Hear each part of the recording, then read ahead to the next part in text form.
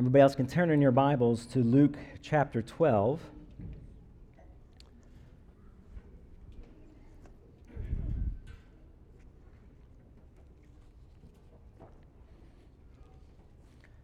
We're going to be in verses 13 through 21 this morning. Luke chapter 12, verses 13 through 21 this morning.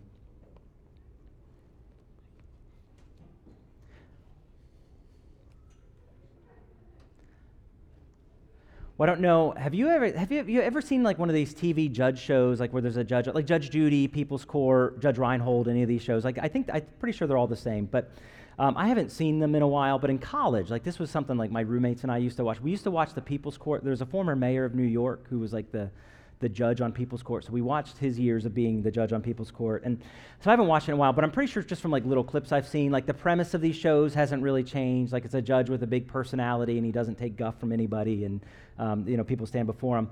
And so in these shows, they try to make it like a real courtroom in many ways. Like it has a court backdrop and all that kind of stuff. But you're very aware, like this is a TV show and it's attracting people who want to be on a TV show and who think, the best solution to my problem is not to work through the criminal justice system, but to, air my case in public and, go on a TV show. Like this is the better way of getting. So it's sort of attracting a certain crowd already. And it's usually really not like a complex legal matter that the judge is deciding, but it's usually just a personal grievance between two people that the judge is deciding and all this kind of stuff.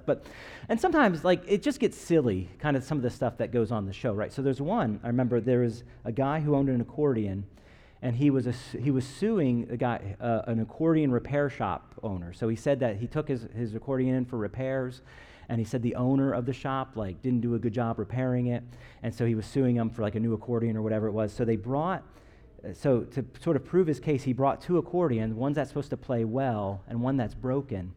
And as he's playing it, the judge is like, I don't know which one's the right one. They both sound horrible. So they had to throw the case out because there was not a good sounding accordion. There was one where he sued for $3 a pizza shop because he said he ordered a thick slice of pizza and he was brought out a thin slice of pizza, which I'll just say, when you think of the historical injustices, I mean, this is definitely, top five or so. So we sued for $3, but the shop went along with it rather than giving the $3. So they just saw this as like a commercial opportunity because the guy liked the pizza. So they were showing like pictures of the pizza and like all these customer happy. And so it was just basically this extended promotion for this pizza shop. And so they found like they owed $3, but they got, thousands of dollars worth of advertising. But there's two that are my favorite. So one, a woman sued a dog owner for the dog biting her arm. She said the dog bit her arm, and she was showing judges, the judge photos of her mangled arm. And the issue the judge had was he was looking at the photo like it doesn't seem like you in the photo. She's like, oh no, I'm sorry, photo's a little blurry. But then they show it on screen, and the photo is clearly of a large black man with like a giant bite mark in his hand. And this is a frail old white woman. And the judge's like, I just think this is something you downloaded from the internet, not your actual photo. So she dismissed the case. But my favorite was there was a woman accusing a man of stealing her purse, and this man's denying stealing the purse. And so just like, okay, well, what was in the purse, and she's going with, money, phone, credit cards, keys, wallet, blah, blah, blah. And the man chimes in, no, her phone was not in that purse when I took it. And so the judge immediately, obviously fines for the plaintiff. And so that's the kind of people's court kind of stuff, the cases you'll get. And any of these, like, I'm not sure what the people were planning walking into the courtroom. I don't think any of them came out looking good. I don't think any of this went according to their plans. All these cases, people were clearly missing something. They were going to a judge, but sort of recognizing they didn't get quite what they were bargaining for. Now, in our passage this morning, we are not entering the people's courtroom. We don't have some fast-talking, witty judge sort of deciding cases. But as a man approached Jesus, asking him to be judge sort of in their situation, I think that's a little bit of what they were looking for Jesus to quickly take their side and to quickly solve their problem and to sort of dismiss the other side with this petty dispute. And Jesus is going to respond that he's not going to do that, but it's not because he isn't qualified, but it's because he's about to show them something deeper. A deeper danger than they see when they walked in, a danger that not just affects their wallet, but their soul. They walk in with an issue appealing to Jesus only to realize that they are blind to the actual issue at hand. Now, it's easy to sort of look at, they were looking for a quick buck, but they didn't realize sort of the reality of the covetousness that was in their own life and the greed that was in their own life as they were appearing before Judge Jesus in this case. Now, as we read this story, it's going to be pretty easy to dismiss the man coming before Jesus as sort of one of these guys who's just walking in to one of these courtrooms. But I think if we do that, we'd be neglecting to see that we're just as blind to the danger of covetousness that is in our own life and the danger that can be to our own soul.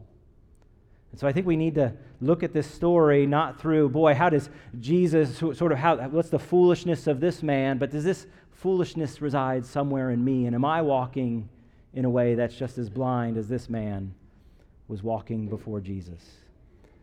Main idea we're going to look at this morning is simply this, that covetousness is blinding, but Christ gives sight. Covetousness is blinding, but Christ gives sight. Our text again this morning is going to be Luke chapter 12, verses 13 through 21. And if you're able, I'm going to ask if you could stand as we read God's word together. Someone in the crowd said to him, "Teacher, tell my brother to divide the inheritance with me." But he said to him, "Man, who made me a judge or arbiter over you?" And he said to them, "Take care and be on your guard against all covetousness, for one's life does not consist in the abundance of his possessions." And he told them a parable, saying, "The land of a rich man produced plentifully. And he thought to himself, 'What shall I do, for I have nowhere to store my crops?' And he said, 'I will do this. I will tear down my barns and build larger ones, and there I will store all my grains and all my goods. And I will say to my soul, Soul, you have ample goods laid up for many years. Relax, eat, drink, be merry.' But God said to him, 'Fool, this night your soul is required of you, and the things you have prepared, whose will they be? So is the one who lays up treasure for himself and is not rich toward God.'" Well, you may be seated.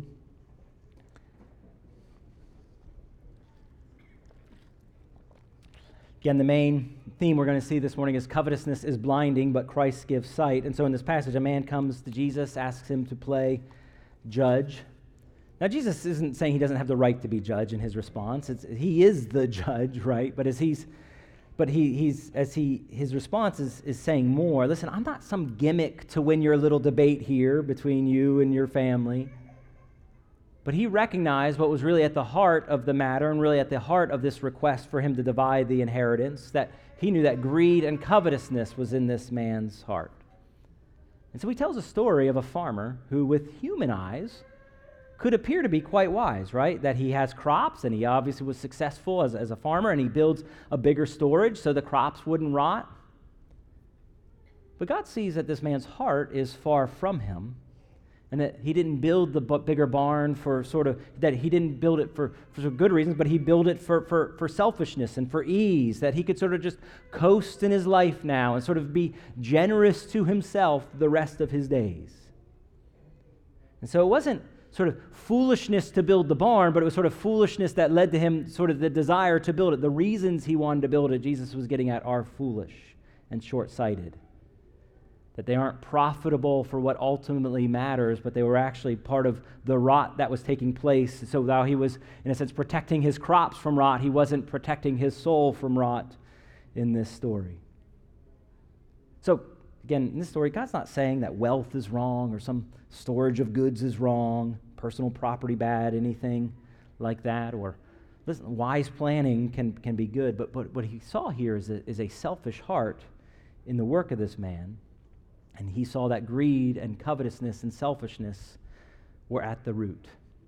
So in this parable that Jesus tells, Jesus isn't warning against sort of goods, but he's warning against these other things of covetousness and greed.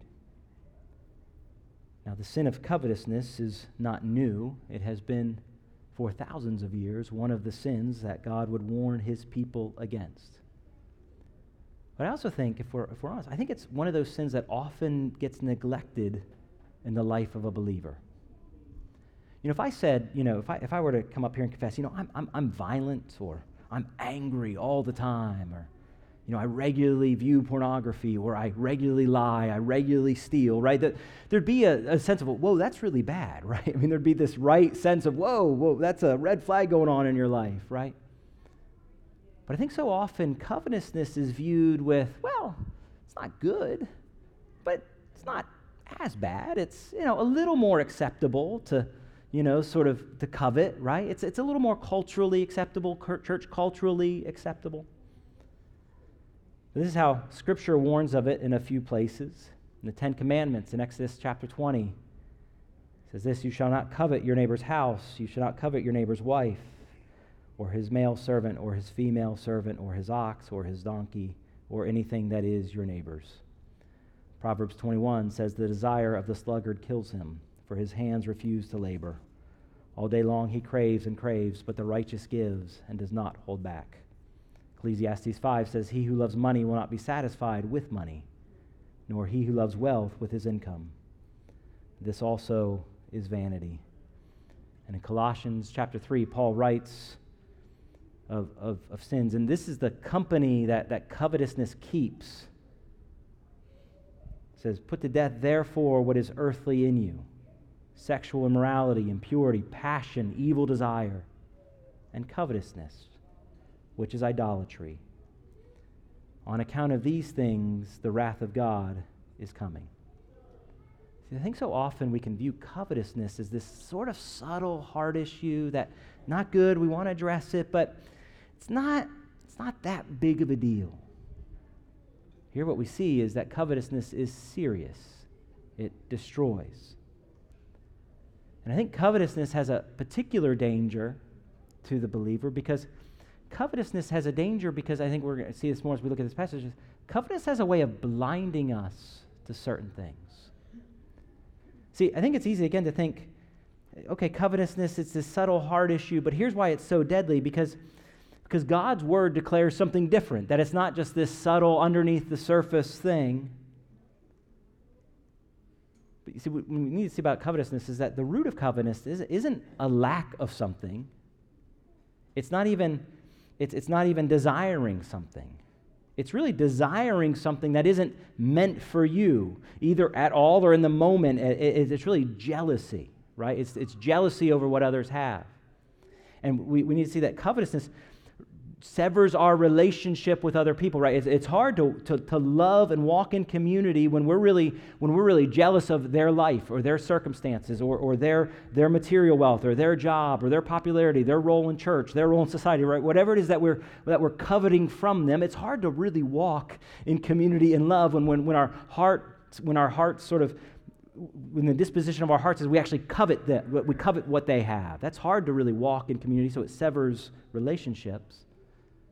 But it also reveals a broken and destroys our relationship with God. Because what it says is, God, you haven't given me enough.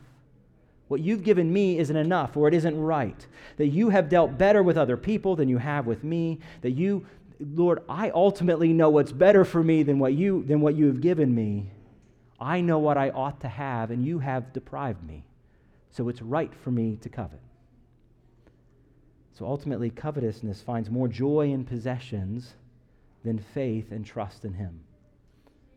And it can show up in things when somebody has a nicer car or vacation or job or situation or friendship that we long for, or a role in the church or in society, popularity that you would want for yourself.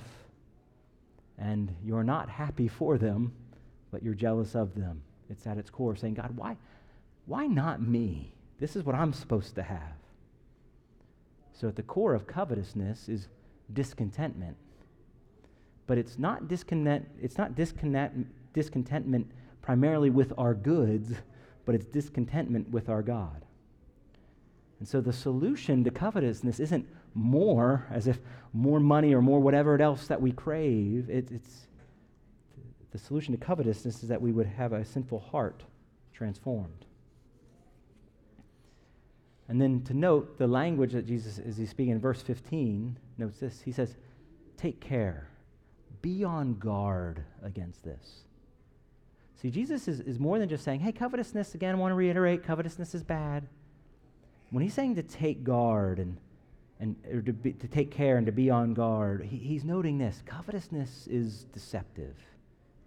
It can take root subtly without you even knowing it. It can blind you to what's really going on. And then in his illustration, I think he gives some categories of how covetousness can blind us in our life. And so that's what we're going to look at next. So covetousness is blinding, but Christ gives life. And three ways that I think Jesus illustrates here that covetousness can have a blinding effect on us. Number one is this, that coveting blinds us to count earthly days rather than eternal days. Growing up, so we grew up in rural Pennsylvania. You might know this, and I went to public school, so we had all summer off. And as a kid, I'll just say that summers were long, right? We had to just find stuff to do all summer long. We didn't have camps and a pool. We had a dirty creek by our house, but that lost its charm pretty quick and all that stuff. So I remember there was just nights where my brothers and I would spend all-nighters because we could stay up all night and we'd plan things. So one night there was this raccoon that was getting into our trash a lot, right? So and it would make a big mess and it would spill trash everywhere, and we always had to clean it up, right? So my brothers and I, we came up, the middle brother, the two middle brothers, me and the next one older than me, we came up with this scheme to catch the raccoon, right? So we stayed up all night and we were planning to catch the raccoon. We had this plan, so we put in the stinkiest trash on top to really attract the raccoon. And so, so we're just staying, we have nothing to do, right? So we're just staying up all night and we're watching the trash cans for the raccoon come, and the raccoon comes and gets into the trash, and we capture the raccoon, right? Which was very exciting for 12-year-old Adam, right? So we capture the raccoon, but we didn't really, so we had a plastic bucket that we caught it in, and we put a board over it. So that was our grand plan for catching the raccoon. But we had this moment, we were all excited, and we're celebrating that we had trapped this raccoon, and it's starting to claw to try to get away and clear. And then there was this thought that we both realized at the same time, well, now what do we do? We have this raccoon in a bucket with a board over it, but this plan, as it's starting to trying to gnaw at our skin, is very short-sighted as we realize we don't have a plan for after we catch the raccoon, what do we do, right? So I'll just say the spoiler, the raccoon eventually got away and came back to haunt us again and again. So but we had this plan and we got this thing, and then all of a sudden it was we don't know what to do. So we had this plan, but we just didn't plan far enough ahead, I'll say, in this scenario, right? Here's the problem with what the man did. It's not that the man didn't plan. It's that the man didn't plan far enough ahead. See, this man planned for his earthly life, which I'll say is wise. The problem is he didn't plan for what was next. See, Jesus was warning you can get to eternity and have this great plan for your life, and then if you're asking, well, now what? You didn't plan well. See, he lived his life for him. He lived for comfort in his earthly life, not aware that his life would come to a close very quickly. So again, the principle here is not that Jesus is against planning for our earthly life, but he is against planning only for our earthly life, or primarily for our earthly life, because we are eternal. Think of a math sort of the way sort of graphs are in math. So sometimes you'll have a graph and you'll have an arrow, which means it just goes on forever, right? If you were to think of our life on a graph in math, there's a dot that starts our earthly life, and then the arrow goes on for all eternity. Our whole earthly life is spent in the teeniest, tiniest part of the dot. And Jesus is saying, you're a fool if you only plan for that teeny, tiny part of the dot versus what extends forever. Don't invest in the dot, invest in eternity. But here's what covetousness blinds us to do and trains us to do. It makes us trade sort of eternal hope and joy and security for temporary things. And we seek to find those things rather in money and possessions and travel and circumstances. Covetousness trains us, I don't want what will refine me. I want what will be easy for me or fun for me. And here we see that covetous trains us to just fix our eyes on what is earthly, what we find security in now, fun in now, status in now, rather than Jesus telling us what really our vision needs to be, which is far beyond this earthly life.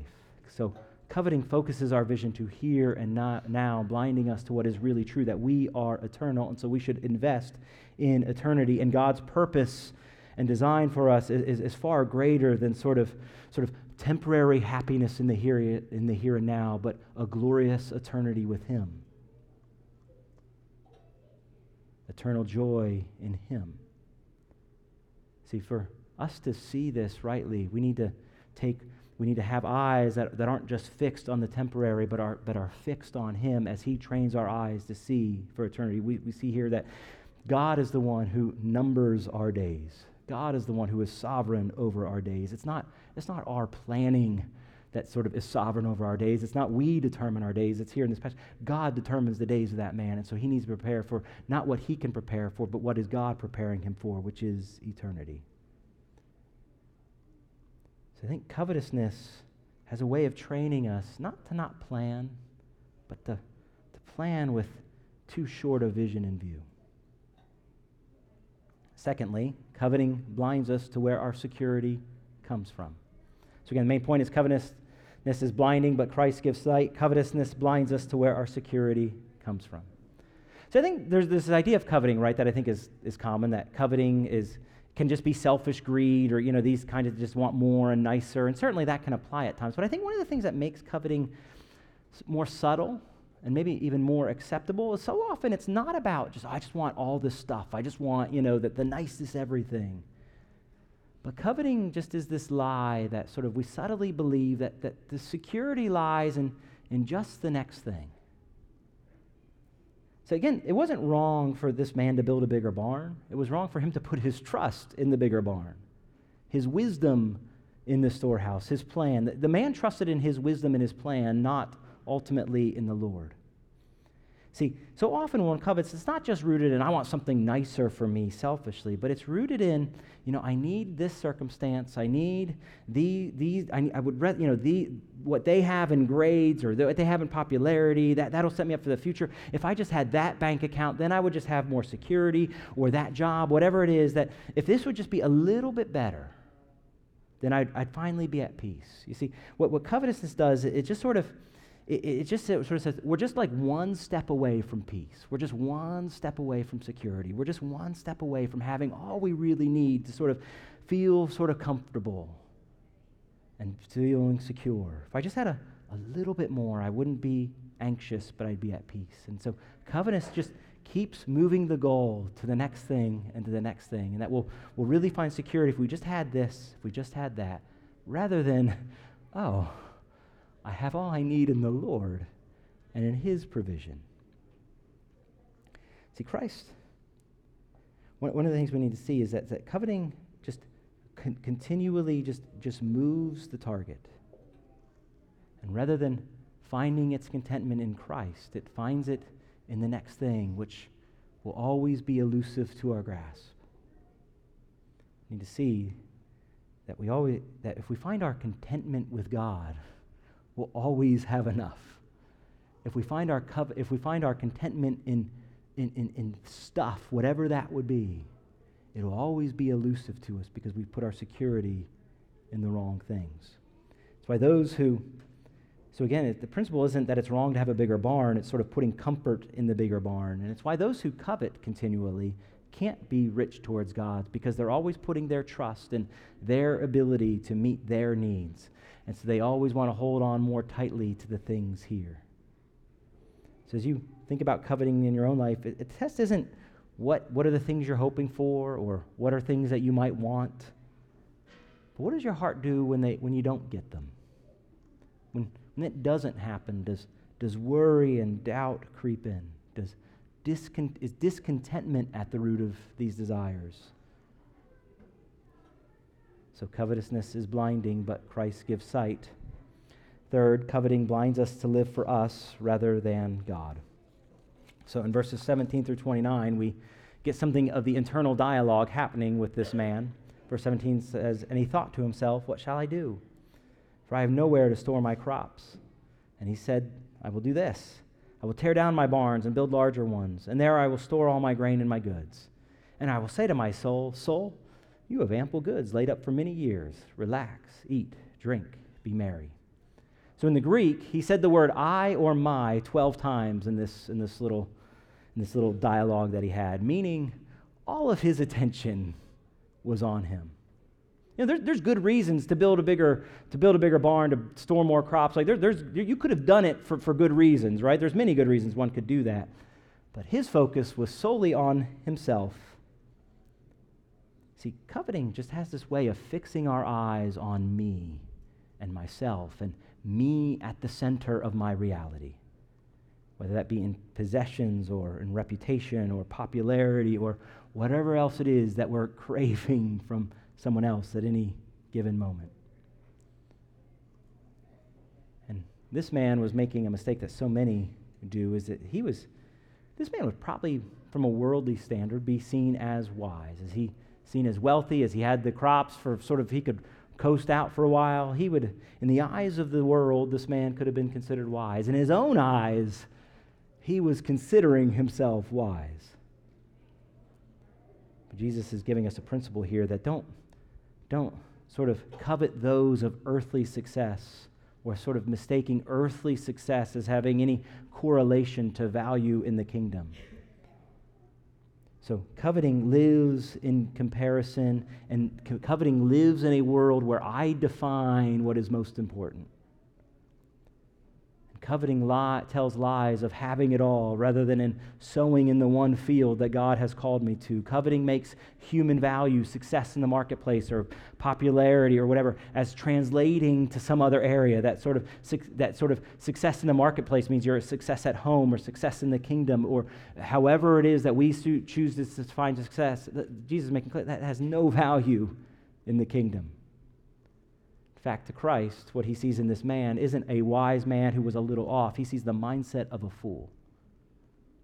And it was deadly to him, and it was blinding to him. See, this man could have had a great reputation to others. But if you're declared a fool by Christ, you just need to recognize there's one verdict and one voice that's going to resonate for all eternity. And it's not our opinion of ourselves, and it's not anyone else's opinion of our lives. It's of Jesus Christ. And so we want to live for him and be generous to him and to his people and his mission and his purpose. But coveting wants it now and wants it for me.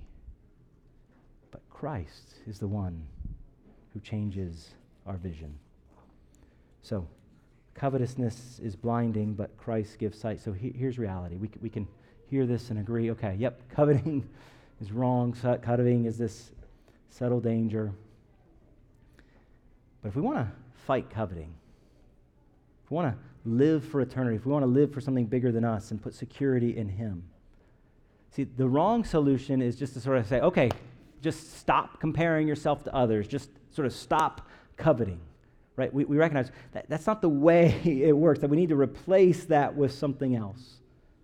So what is it that needs, how do we replace where we have coveting in our hearts? What do we replace that with? Well, we need Christ to give us eyes to see that in Jesus Christ he has given us all we need, that Christ gives us not just enough to get by, but Christ gives us all we need for spiritual life and health to thrive for all eternity, and that his work in our life is not an easy life now, that he's not failing us by us not having the finest things now and the easiest thing now, but he is refining us for a purpose. He is creating us, and he is refining us for all of eternity to walk with him, and that is his purpose, and it's better than our purpose. And so we fight coveting not primarily by just building up this sort of self-denial and sort of saying, okay, I'm just going to keep saying no and no and no, but we fight coveting by going to him again and again and again, and finding our joy and our satisfaction in him by looking to him again, by looking at his provision for his people at the cross and in his Spirit that he has richly poured out and is pouring out on us. And we just say, how richly does he provide for all of his people? We look at the security he provides at the cross and in the Spirit being poured out on us. We look at how glorious he is and who he is. We look at how gracious he is to fools who covet, and who, while coveting, he doesn't condemn, but he lovingly warns and says, no, listen, that's blinding you to what's true. And he gives them new eyes to see.